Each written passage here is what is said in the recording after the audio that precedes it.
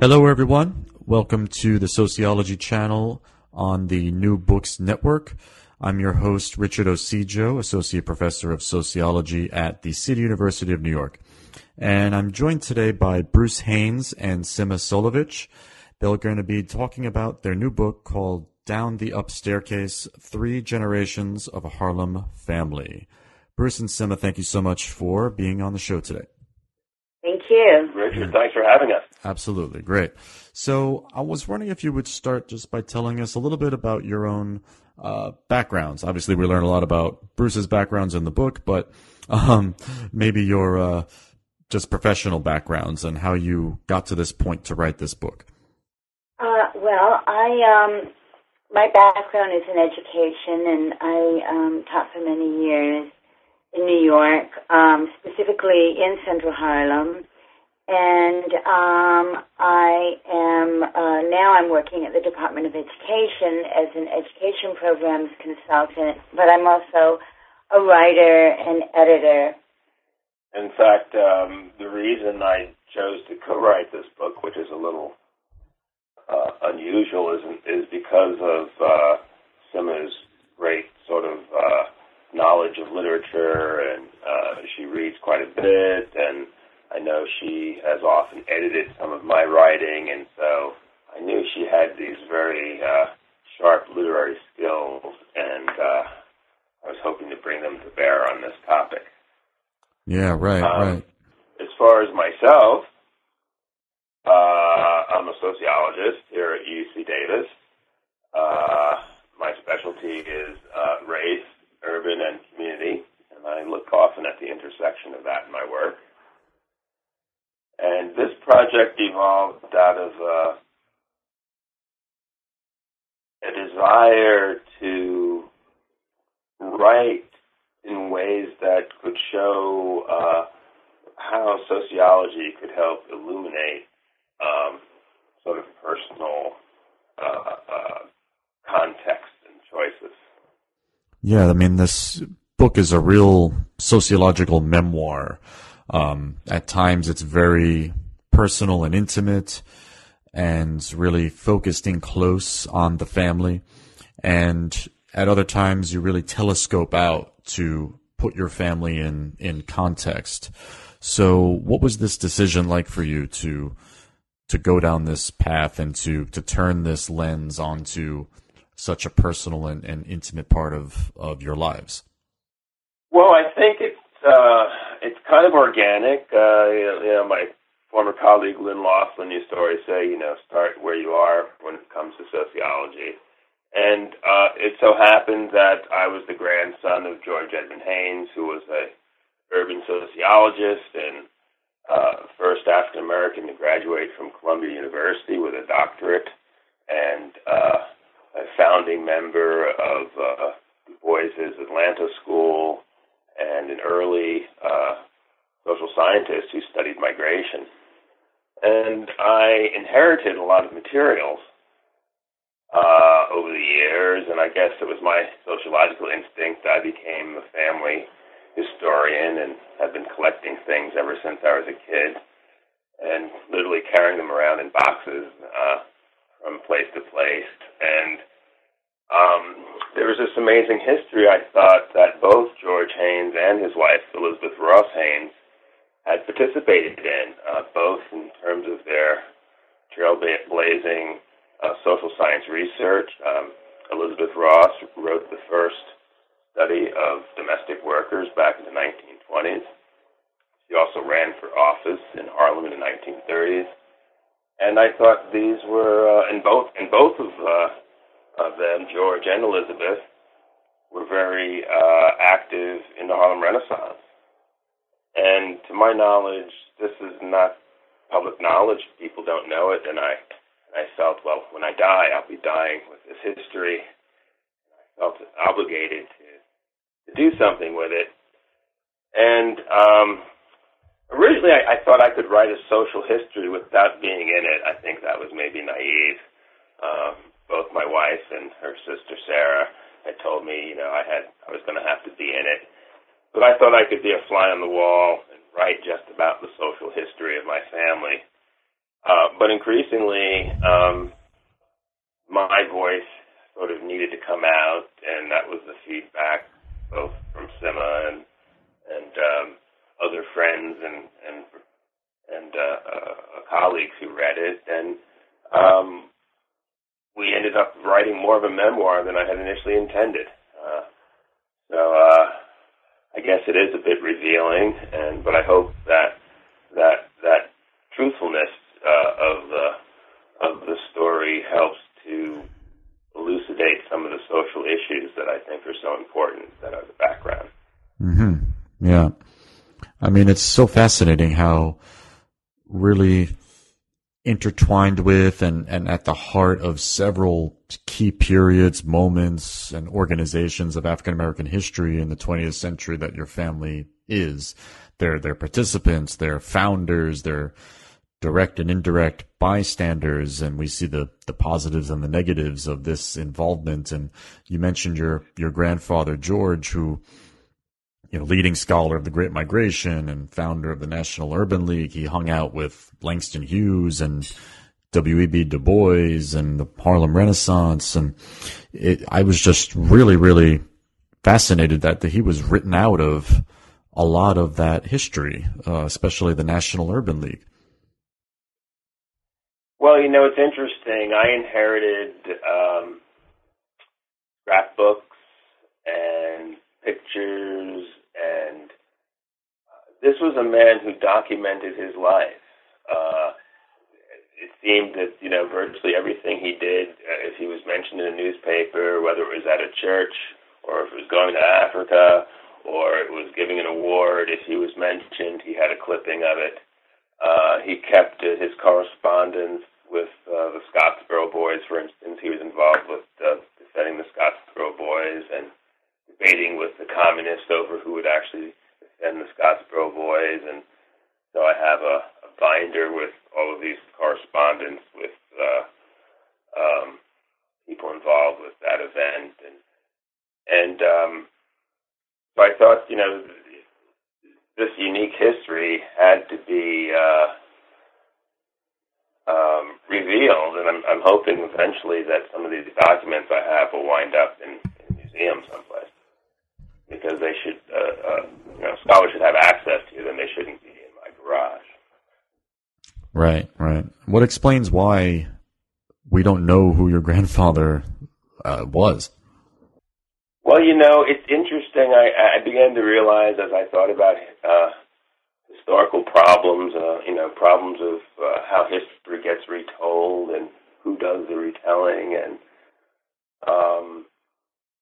in a sense, unless he had family that was going to go into the field, there was no one with vested interest in telling his story. There are other people with vested interest in telling their own story, and I can see how people get substituted over time, and when we focus on particular individuals over time, and those other individuals become more invisible.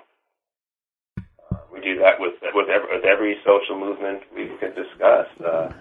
We focus on Martin Luther King or Malcolm X and forget the many, many leaders, both big and small, who were participating. Mm-hmm. Yeah. Yeah. There's a really, what I find really fascinating in the book is how really Harlem as a neighborhood is almost a character, and it has probably always been seen as one big black neighborhood, one homogeneous mass. And I think historically we often think of Harlem as the swanky Harlem of the Harlem Renaissance, but you really show historically how Harlem was really this collection of sub-neighborhoods and subgroups and a lot of real working class groups who were the backbone of Harlem, rather than just the poets and the artists and the civil rights leaders. And the neighborhood really had a very broad cast of characters in it. Well, I'm so appreciative that came through. Harlem, its image in the public mind is so full of stereotypes and tropes, And, this project actually began with a suggestion by a scholar that we both know, Professor Sharon Zukin, who suggested I write a piece for a conference panel that she was hosting. And she wanted me to write something autobiographical about my community. And there are a number of us scholars doing the same thing. And I thought, I could use this to write about Harlem. And that piece actually became a chapter in a book on ghettos that I did. And I guess it served as a kind of backbone, this idea that I want to tell a story that was organic, that told about my community in a way that I experienced it, not in a way that you tend to read about it in the newspapers or see it on the big screen. But you mentioned the idea that it was a character, and I have to say that's really where Syma's contribution to the project we can really see, because she had very clear ideas about how to layer the different levels that I wanted to capture in the book, the personal versus the sociological, and she had a very clear idea that the house would be a character and that the community would be a character. And you might want to speak about that. Well, yeah, I think that telescoping, which you mentioned earlier, is definitely a good way to put it, because what we wanted to do was to, constantly zoom in and out of the story. And so, as the characters in the book, Bruce's family played, different roles in history. They were, you could even see his brother George as kind of almost like a Forrest Gump kind of character in terms of, with definitely in, playing a central role that, that can shed light on what was going on at whether it was, during the Poor People's Campaign, and later getting involved with, the Nation of Islam, the crack epidemic. He was a character in that story, and really, it provided a way to tell this larger story in a very personal way. And so I think that was something that we tried to do throughout the book, and to the extent that the characters in Bruce's family were so central, with the mother, with the different arts movements that she was patronizing, and it allowed, it was very easy to then, move outward into telling the larger context of the story through these characters. That's something I really appreciated a lot. I'm just going to comment that Syma had the advantage of having met my parents and, had been in the house and had kind of experienced where the house had gone to and where my family had gone to. And in some ways she helped me tell the story of how that came to be. Well, I got to see the house in the later stages. And so I think for Bruce, because it was a gradual process, it was maybe less striking to him what it had become, how deteriorated in the level of decay that it had devolved to by the time that I saw it, because it was a gradual devolution. So I think, maybe, that allowed me to perhaps, be more... Well, not just the house, but also in the period of transition when right. George went from being severely mentally ill to finally getting involved in programs where he could begin to stabilize his life, and that was connected to his care for my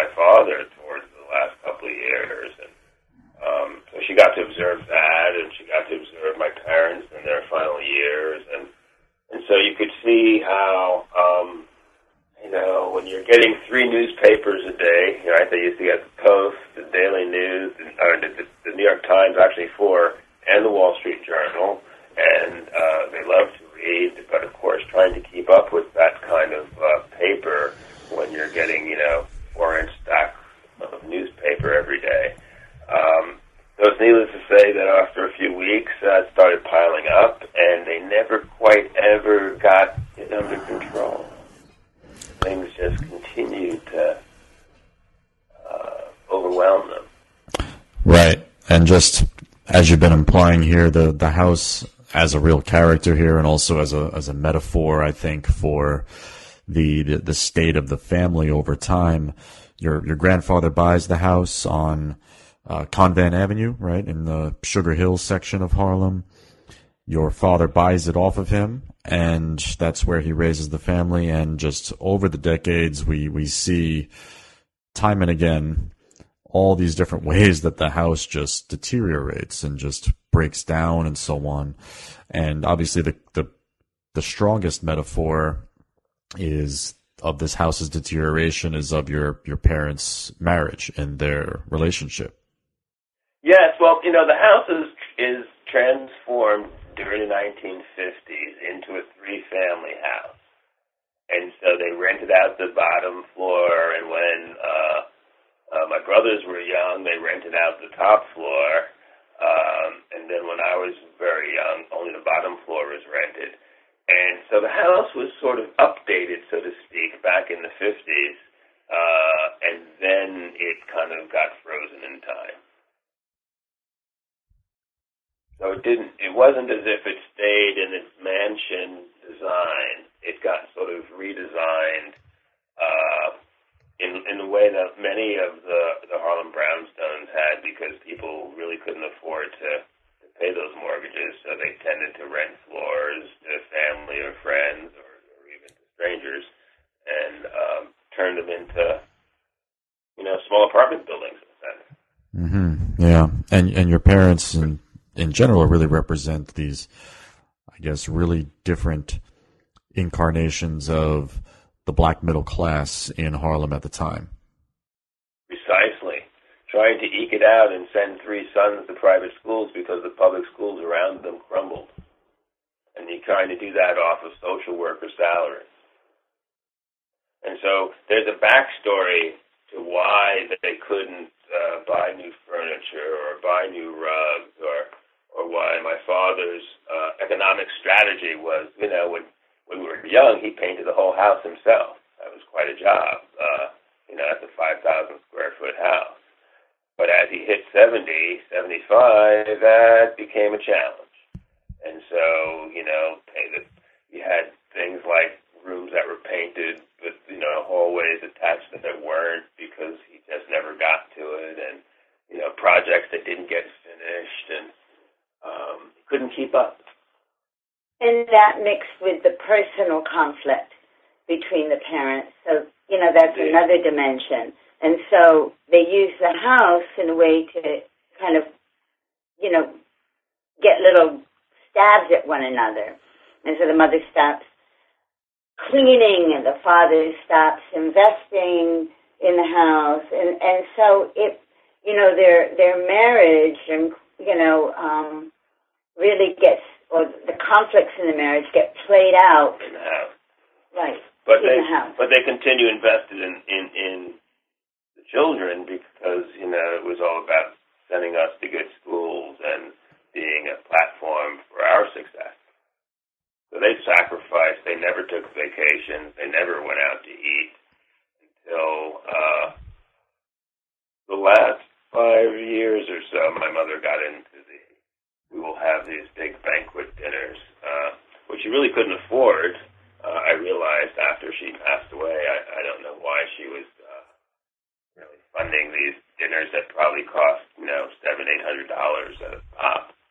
And she couldn't entertain in her house either. Precisely. So it was a way of, She had sacrificed a long time, so now she was, getting a little bit of her party stuff back, right? But she couldn't do it in the house, so she had to do it out at a restaurant. And Right. And all that time they had been putting all their resources towards you and your two older brothers. And this part of the book to me is the other major storyline here, and that is your own journeys through Harlem and New York City. And it's really these three paths that you follow, and these paths are in many ways just the story of 1960s, 1970s into 1980s urban America. We have the uptown scenes, the downtown scenes, the Nation of Islam, the counterculture, the rise of race consciousness, and you really kind of show these three different paths, I guess, that you and your brothers take. So there's George, who you've talked about a bit, who goes from aspiring to be an artist to learning about self-sufficiency in the Nation of Islam to going into the drug scene. Tell us about that path, that journey that George went down during that time period. Well, it was I couldn't have told that story without my brother having worked with us, so it was a sort of team effort. We interviewed him over the course of a year and a half or so, over the phone, asking questions, asking him to tell stories, asking him to tell the story again so we could make sure that things were not fantasy or false memories, or we did a lot of cross-checking. And then I also had my own memories of certain events going on, and so there was a certain kind of dual viewpoint that I was able to capture, because there was a lot of, that's what was happening. I didn't realize that. Well, this is what I saw. And so we had different experiences of the same event.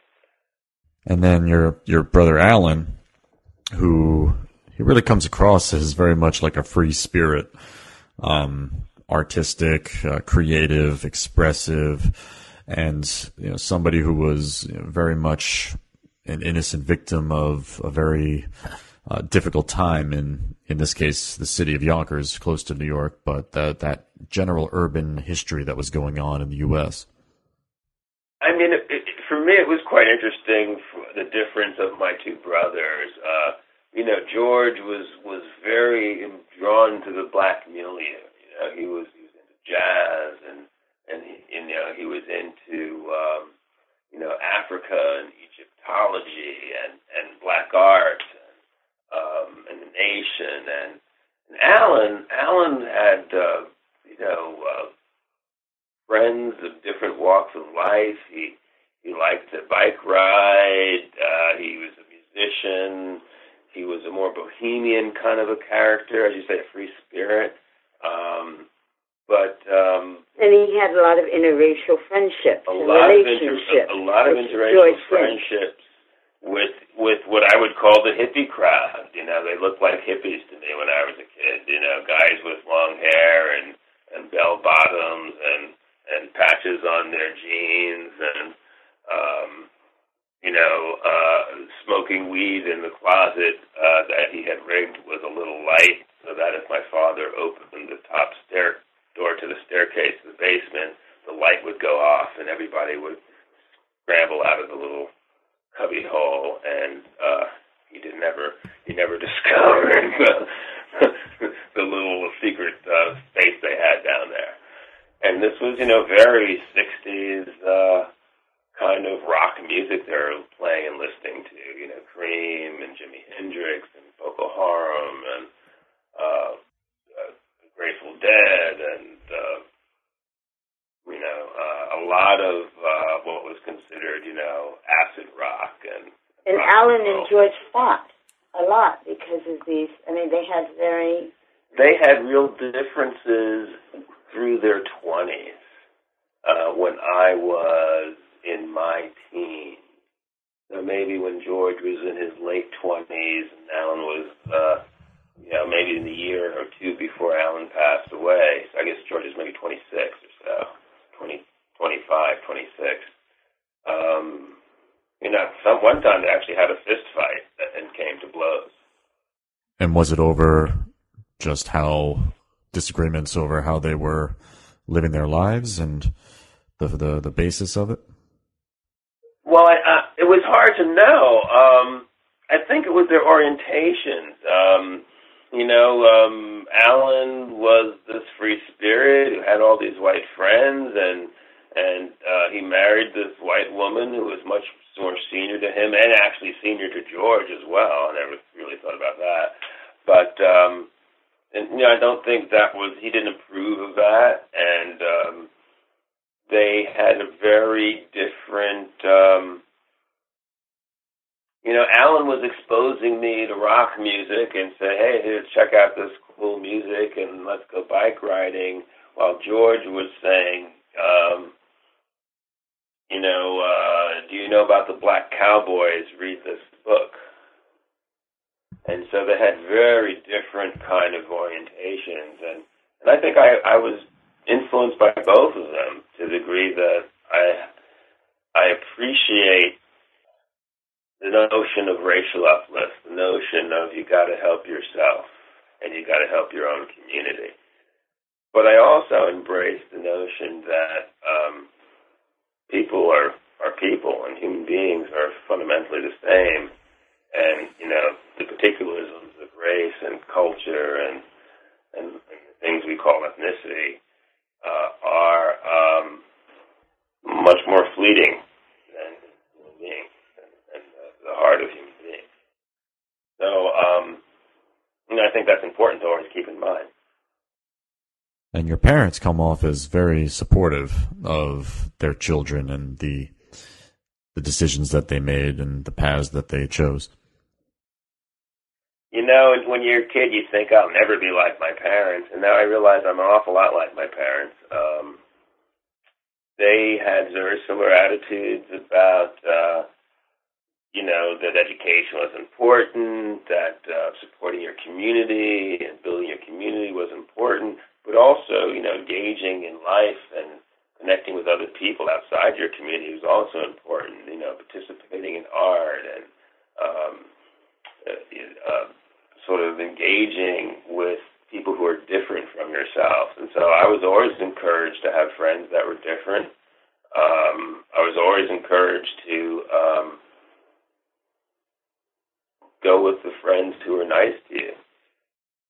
And in fact, often if I brought a girlfriend home, I never learned that my mother never approved of her until after I had broken up, and then she'd say, oh yeah, I'm glad you got rid of so-and-so, and I would be pretty surprised.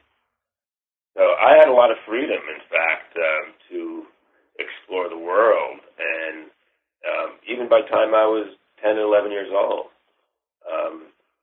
and even during the 70s, we traveled on the subways. By the time we were maybe 12, 13, we were, free afternoons to do what we wanted. That's not true of children today. We went to Coney Island. My parents never knew I went out to Coney Island. They had no clue half the things I did. But they trusted that we would have good judgment. And in fact, I never did get into any real trouble. We always sort of had that instinct to, time to leave when real trouble came around. That's what you learn, hopefully, growing up in the city if you survive it. And you obviously had your background in Harlem, which during the 60s and 70s was not at all times the safest place to be. And you also went to mostly private schools for your education. And it's through this experience you use Elijah Anderson's concept of being able to code switch, to go from one community to the other rather seamlessly and be able to operate comfortably in both worlds. And then later on, you also show how you, in this manner, almost became a bit of an outsider to both worlds, almost too black for many whites and not black enough for many blacks. Tell us a little bit about what that experience was like for you. Well, it's an interesting challenge. Crossing boundaries, I would go to, I lived in Harlem and, had to deal with friends and neighbors and people on the street, and but also had to learn how to navigate, quote, downtown, and And so you learn to, talk a little more standard English when you went downtown, and you learn to sort of pepper your language with more slang and more kind of Harlem diction when you were on the streets, particularly, because being bougie was not necessarily something you wanted to be publicly identified with when you were moving around the streets. But to tell you the truth, growing up in the city, every place was dangerous. I mean, downtown people thought Harlem was dangerous, but in fact, my perception is that once you left your home, Manhattan, the streets were dangerous, and so anything could happen anywhere. And so you hit the subways, and kids are traveling around, and kids are walking the streets in neighborhoods, and so a confrontation can happen virtually anywhere. And in fact, Central Park was probably one of the scariest places I used to think about walking through, not necessarily Harlem. And of course, it's all about the time of day, right? A certain time of day, one street might be perfectly safe, and then at nighttime, maybe not so safe. Yeah, right. Of course, yeah. And you're. We wandered into Coney Island neighborhoods sometimes, and I had bottles tossed at me, and I was called not so pleasant names, and we ran, much like the guys in Bensonhurst who ran, but those guys didn't make it across the highway. And so, those are the kind of incidents that happen in the city. Lucky for us, no one ever caught us. We were fast. And this experience really kind of led you to your own professional interest, to your own research agenda. Well, the story of my life is coping with the conundrums of race and class. Not really, not finding a whole lot of people who were like me in the institutions that I traveled through. And that's not true for all middle-class black people. In fact, I have friends who came from Cleveland who are just a little bit younger than I am, and they came through a whole cohort of young African Americans who all went on to go to, from sort of elite prep programs into elite prep high schools and colleges, and many of them became professors or lawyers or professionals. But I had no such cohort. George and Alan kind of had a cohort, but I was pretty alone coming through because I was that sort of mistake baby, the surprise baby. That my plan. So my brothers were born right after the war in 1950, 1953. My parents were just married. They had 2 boys. Everything was planned. And then suddenly, 7 years later, I popped in, and parents were kind of old then, and I was the surprise child. Right. What I find really fascinating in the book is when you summarize the paths of you and your brothers, and you just kind of use the word, but the word luck comes up.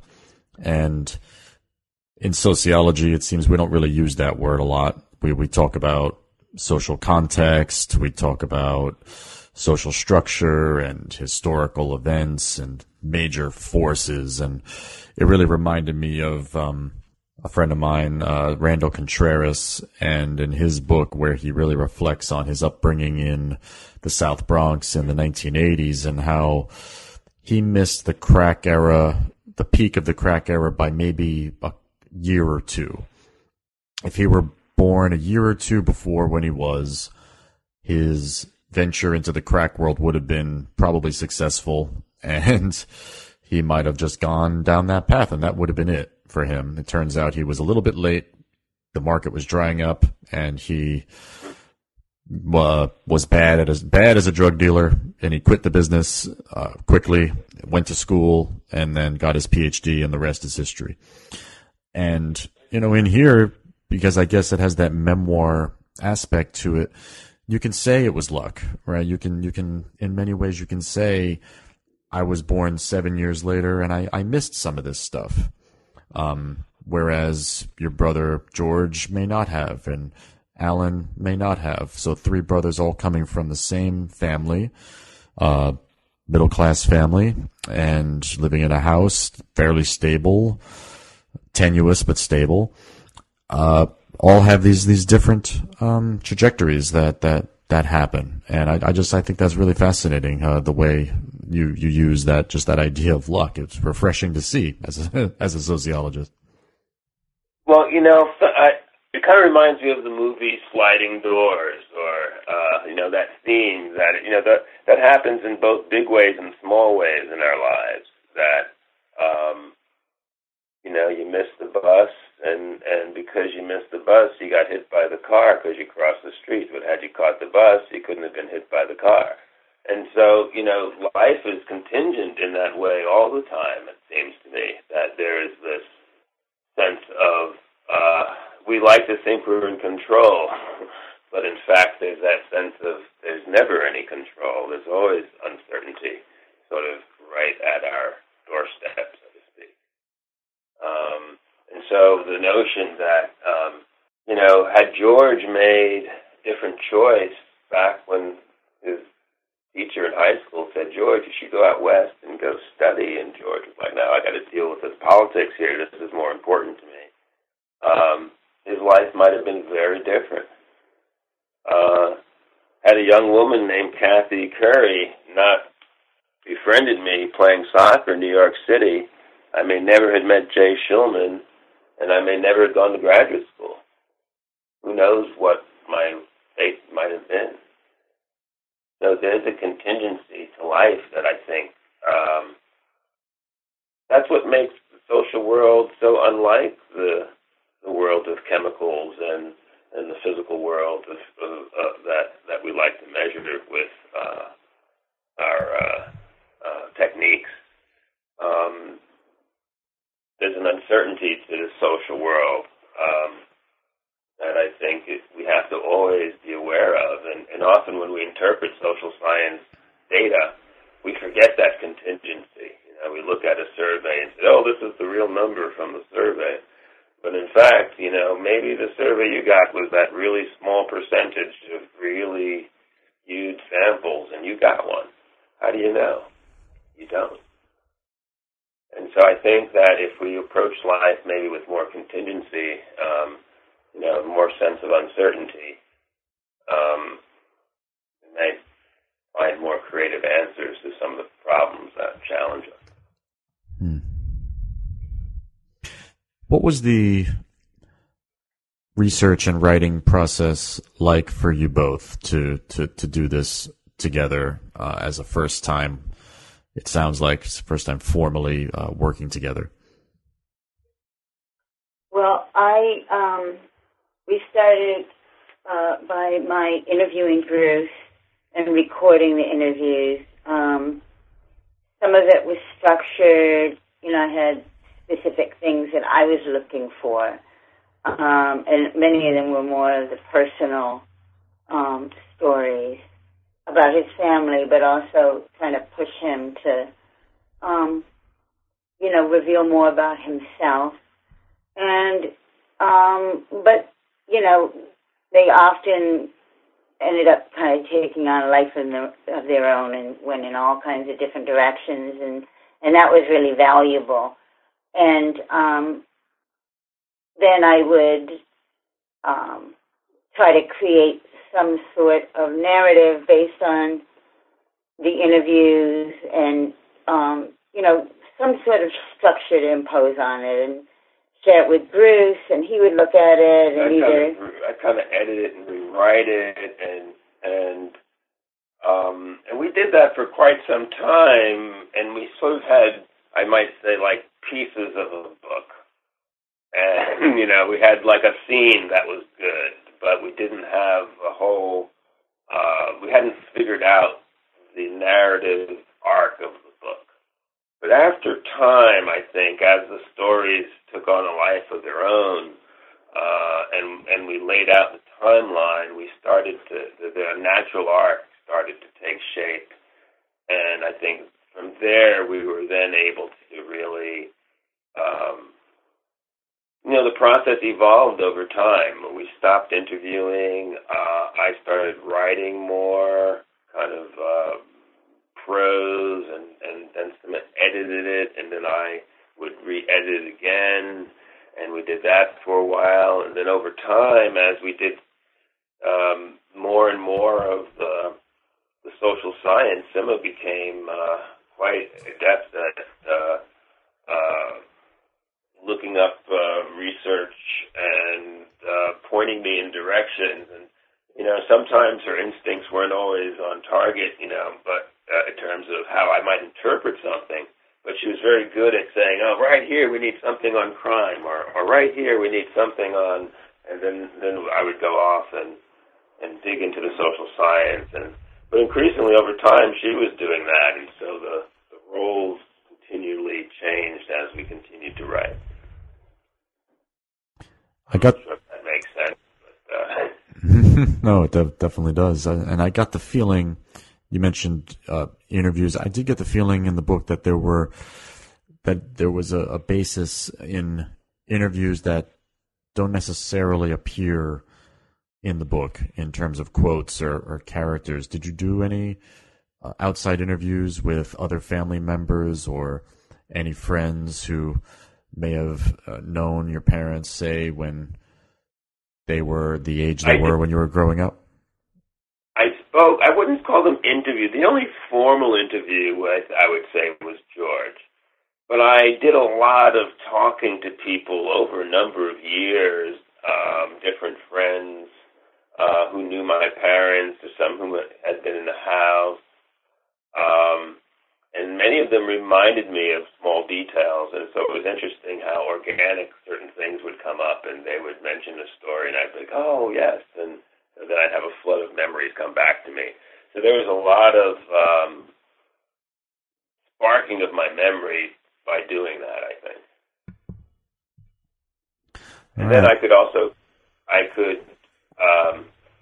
being the social scientist, I don't like having just one source for things. I like to have multiple sources. And so I was always cautious. If I remembered something one way, I'd always need to confirm to see how my brother remembered it. And then if there wasn't consensus, we had to reconcile that somehow. But I didn't want it to just be a story based in memory. Right. You wanted some fact in there, right? Some hard detail. Well, right. And so I had to confirm certain things with people who were still living from that era whenever I could. But there was also a lot of confirmation of things through using secondary sources. We created an amazing library. I don't know how much money we spent in buying books on architecture, on Harlem, on communists in Harlem, on Father Divine, you name it, we bought resources, and of course we were looking for the top scholars in their field, and so we tried to draw from the most knowledgeable folks we could. So that was an adventure of reading for us as well. And as you noticed, or you might have noticed, that we have chapter notes at the end. And the idea was that the book could be used for undergraduates in the substitution of a primer. We always talk about the sociological imagination, but my idea is this book is a representation of that in action. And it's also an example of public sociology as we take the contributions that sociology has to explaining social life and gave it a new context. I definitely agree that this would be an excellent book for faculty who teach urban sociology, urban studies, or even something like you mentioned, like a public sociology, would definitely benefit from using it. So, I'm seeing now we are taking up a lot of your time, and I think we should cut to our final question. I'm just curious to hear what you both are working on these days. I'm working on a book right now that's based on 1 year of my life as a teacher in a second grade classroom in Harlem. It focuses on 7 kids that, 2 of whom I've followed closely throughout the years, and the other 5 that I followed more, within the last 5 years or so. Who they were at 7, who I was when I taught them, over 20 years ago, and who we've become. And so I guess you could think of it as a 7-Up story that's based in Harlem. That's what I'm working on right now. Great. And I'm sorry, did you want to follow up? No, that sounds really cool. That sounds very interesting. It sounds like a great follow-up to this book. Well, Syma has made an amazing commitment to some of the young people in Harlem, and that's when I met her. She had been named Teacher of the Year in Central Harlem the year before I met her. And some of the kids that she worked with, she followed throughout the years. My project right now is I'm completing a project that started many years ago on people who self-identify as Black and Jewish here in the United States. So it's a book about racial identity, but it's also, we use the case of Black Jews to explore the relationship between ethnicity and racial categories as they change from the 19th to the 20th century. Cool. Interesting. So I hope you're both going to be coming back on the show to talk about those books when they come out next. So thank you. That book will go into press and will come out at NYU next year. All right. Awesome. That's going to be cool. Cool. Looking forward to that. So I want to thank Bruce Haynes and Syma Solovitch for coming on the show today and talking about Down the Up Staircase. Thank you both so much. Thank you. Thanks for taking an interest in our work, Richard. All right. Absolutely. Take care.